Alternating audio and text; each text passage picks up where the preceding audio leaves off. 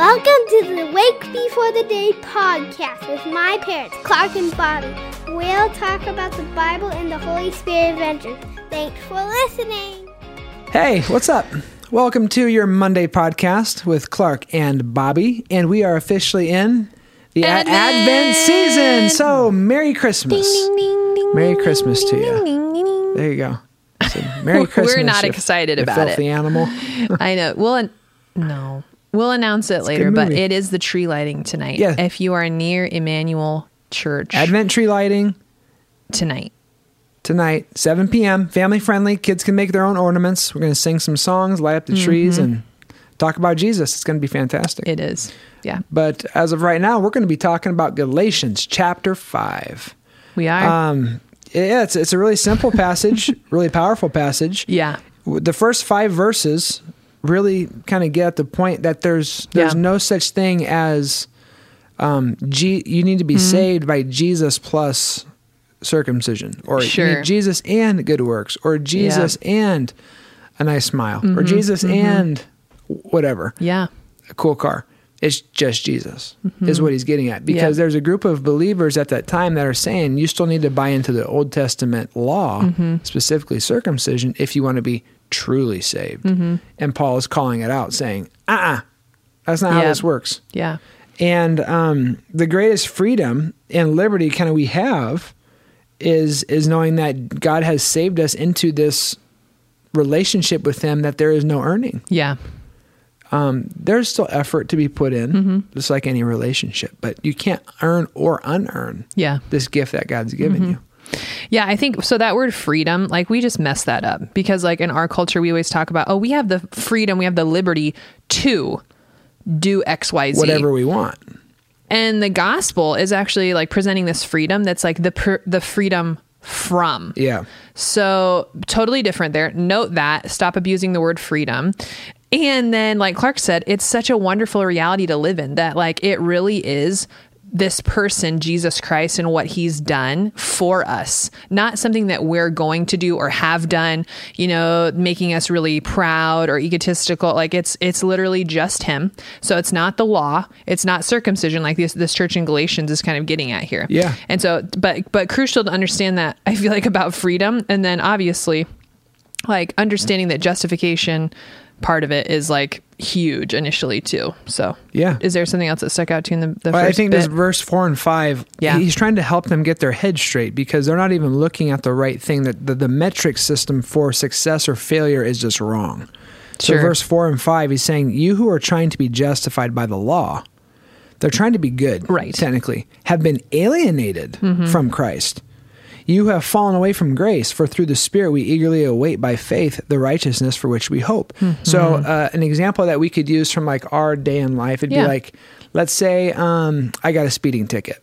Okay. I was going 100. I was going 100 on the 91. Were you not going to say that? No, I was going to make something up. I was going 100, and I'm getting pulled over by CHP, and they're like, look, dude, you're going 100. I'm like, but do you know how good of a father I am?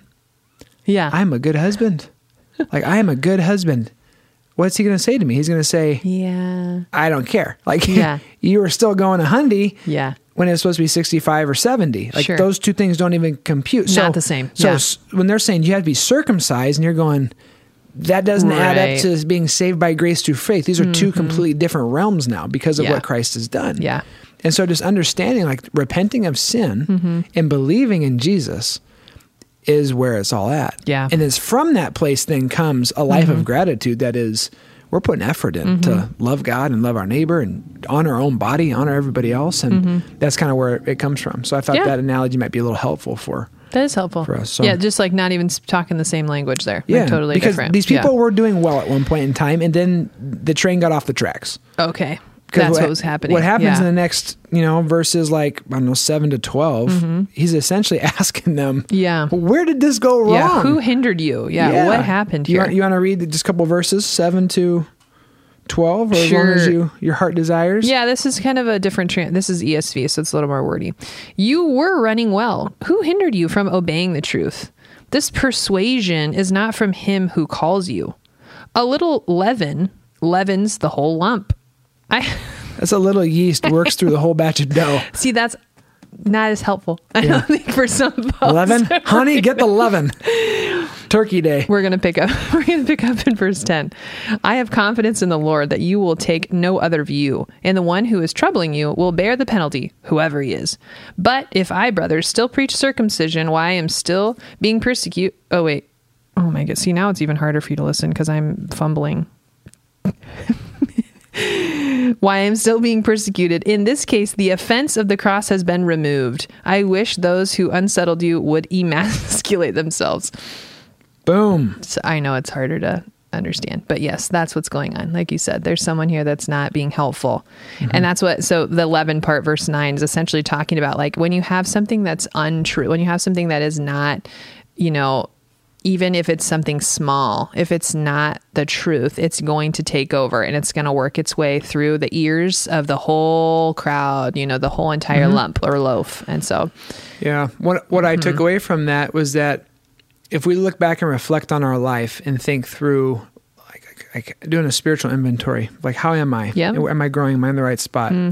Oftentimes, for most of us, there's not one key moment where you look back and go, it's like, oh, that was the moment where I decided that I was going to be a liar, or I was going to commit adultery in that day. I just put it on the calendar. It's tons of small decisions up to that point. So when he says in verse 9, I'll read with the NIV so we can all understand it a little bit better. A little yeast slowly works through the whole batch of dough. Yeah. It's small, subtle decisions and moments that then come to compromise the entire person or organization. Totally. Yeah. And so what Paul is saying is, as you reflect and look back on, like, when did it become like, hey, you need to be saved by Jesus and giving your money away, or Jesus and being a super moral person? It's like, where did it go wrong? And it's probably not one key moment. It's probably little decisions. So it's important that we have accountability partners. We read the Bible together. We're checking in on each other. Yeah. We're in couples, small groups, these kind of things where people, there's a checks and balances when you're in community for people just to honestly speak into. Yeah. And be blessed by you and to hold you accountable and encourage you. Yeah. So I'll add a little tidbit, because I feel like the danger, because this has been brought up in other, like, new churches too at this time. And I think this is nobody but me. I think the reason this is an original thought. This is an original thought. This is Bobby not a Corber. book that I read. This is, stop it. I think because what makes sense to me is you want to participate. And so in that, then it somehow in our sin nature, it becomes about you. It's not about Jesus anymore. And so it's like this flag that you're waving that's like, well, I did that. Like, I'm doing it. And so it's good. Like, we're good. Instead of just the continued yielding and surrendering unto the Lord, saying, like, it's my effort in relationship to him, but it's him who does the work. And that's where the chapter goes, because the chapter, like, talks about how when we live in step with the Spirit, when we're guided by the Spirit, and then we learn these words, you know, the fruit of the Spirit, and how there is an active relationship that's happening. But the active part is not you changing yourself. That's willpower. This is Holy Spirit power in you. Kingdom change. Supernatural change. So that's actually like where, what do you want to say about those kind of coming verses? Yeah, verses 13, 14, and 15 say, you, my brothers and sisters, were called to be free, but don't use your freedom to indulge the flesh. Rather, serve one another humbly in love, for the entire law is fulfilled in keeping this one command. Love your neighbor as yourself. Yeah. If you bite and devour each other, watch out, or you'll be destroyed by each other. When it comes to your freedom and using your freedom, think about who is the most free person on the history of this planet. That's Jesus. Right. And Jesus used his freedom to serve. He was constantly meeting people in their context. Yeah. You know, he could have done whatever he wanted. Totally. And so it's just like some really basic examples. You have a friend who struggles with alcohol. You can totally drink alcohol. You're free to do that. But use your freedom to bless them. Right. And don't drink alcohol. When it comes to like spirituality and these things, like you might be free to have certain hobbies or use your time a certain way. But when you're around other people and you're an influence, remember that what you do greatly influences others around you. And so how can you use your life strategically in the freedoms that God's given you to bless and encourage other people when they're at a different point in their spiritual journey than you are? And so there's not a cookie cutter answer or response to that, because all of you listening are at a different place, So it's just being aware of who are you around in your own home, in your own workplace, your own community, and how can you use your freedom to bless and encourage and lift up? Yeah. Through service like Jesus did. Yeah, I mean, this is random coming to my mind, because you don't know when you're going to be in a spot where you're going to need someone else to exercise the gift of their freedom in aiding you. And so I think about this specifically within the issue of smoking. So smoking used to be something like that was like normal, like very, very normal growing up. I feel like you would see adults all the time smoking. And so I remember my dad, when he was not going to smoke anymore and he would be around someone else, it would be so difficult. Yeah. And so one of his good friends, they actually did together, started sucking dum-dum suckers just to have like that in his mouth and like have the like that thing to like, kind of pacify, because there's all these other things, there's gums and stuff you can do, but you're still surrounded by those people that you want to be with, and they're just making different decisions now. But how much easier was it for him when his friend did it with him? And so exercising his freedom in that, saying like, hey, it's not about me. Like, I want to partner with you in this. And so that's the same like word picture, essentially, like with your freedom. Are you helping or hindering kind of thought? My dad also had suckers in his mouth in high school, but it was so he wouldn't yell at the referees at my games. See, there you go. It worked. And so if you're him and talking Don to other Caldwell people, and some of my other friends' dads, put the sucker in. But then, it kind of transitions to like talking about what life in the Spirit looks like. I'm glad we get there. How it ends. Verses 16 through 26. And really he just describes, this is what life in the flesh looks like. This is what life in the Spirit looks like. And you were created for life in the Spirit, because that's where real freedom lies. Yeah. So... yeah, I just appreciate, I feel like we talk about the fruit of the Spirit often when it's in our home, whether it's memorizing it or just talking about why it's important. And so I was reminded of that again in this text too. Like, what does that even mean? Why do we want to memorize this? Why is this important to us? And just revisiting, like, this is such a simple but really important thing to say, like, when you are abiding, there are certain markers that you should be seeing. And so like one of the reasons is we talked about with our family is, hey, why are we talking about the fruit of the Spirit as, as this one whole person unto the Lord? This is what it looks like: love, joy, peace, patience. Well, number one, it's because that way, like when you're interacting with adults, this is what you should be seeing in other adults. Like this is like mom, dad, but also other folks like in the church and that are coming and worshiping and pouring into you. Yeah. It should look like this. This should be the norm and the standard for the Christian community. And not by works, because that is why I feel like I just love this passage. And I think I'll come back to this until I'm, Lord willing, 110 years old. I love that Paul, so in verses, let's see, I think I wrote it down here really quick. 16, 22, 25. You hear things like this: walk by the Spirit. Verse 18, be led by the Spirit. Then verse 22, the fruit of the Spirit. Verse 25, live by the Spirit. Keep in step with the Spirit. It's all about abiding, because Paul's talking about here the desires of the flesh. And people, right now, humans are good. We're good. No. Actually, we have this incredible innate potential in us because we're made in the image of God.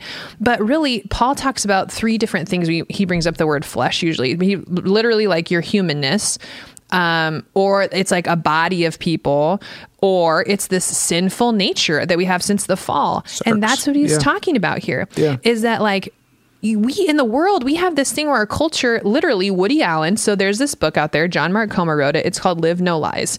And in the book, he talks about Woody Allen. I think he was a director, somebody. Film guy? Film guy, yes. And he literally, this quote, "the heart wants what the heart wants," came from this scenario. So Woody Allen was married and they adopted multiple children. What ended up happening was he was in a relationship with one of the children that they adopted. Years later, they end up getting married and he's interviewed about it. What he says is in the interview after talking about what happened is, what happened here? How can you, almost justify this? And his quote is, "the heart wants what the heart wants." So we have that. That's the picture we have. And we have abiding in Holy Spirit. And you can see how there is not gray in that. There isn't. There is abiding with Holy Spirit, saying, I surrender. I don't want to live this lifestyle. It's all about me. I'm going to use my freedom for good. I want to bear the fruit that is love, joy, peace, patience, kindness. Or it's not. And I feel like right now our culture is saying like, you're justified. You should get to live like that. You worked hard. You know what? That is really uncomfortable. Like it's, or I'd say even if it's natural if something's natural, it feels good, then I can do it. Why shouldn't I be able to do this? There's a lot in scriptures that are actually, it's unnatural to follow God because of our sin nature. So it takes, And so that's why, because I think another this is so loaded, which is why I'm going to study it till I'm 110, you guys. But I think because the other part of it is like, I know, Bobby, like I'm a young Christian and I don't want to do that, but I still have these strong desires. And that's why I say that's why it's not willpower, it's Holy Spirit power. Yeah. When you are in Christ, it is not willpower that you are just white knuckling yourself up and you're doing this. No, you're surrendering unto the greater source of power that's Holy Spirit in your life. Like Clark said, with accountability, with practicing, like, okay, we're going to get with Holy Spirit. Let's do spiritual disciplines. Let's practice these things because they aren't natural.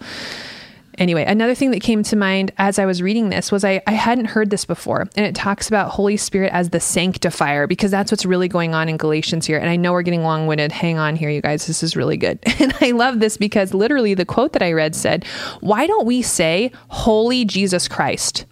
Why don't we really often say Holy Father God? We don't. We say Holy Spirit.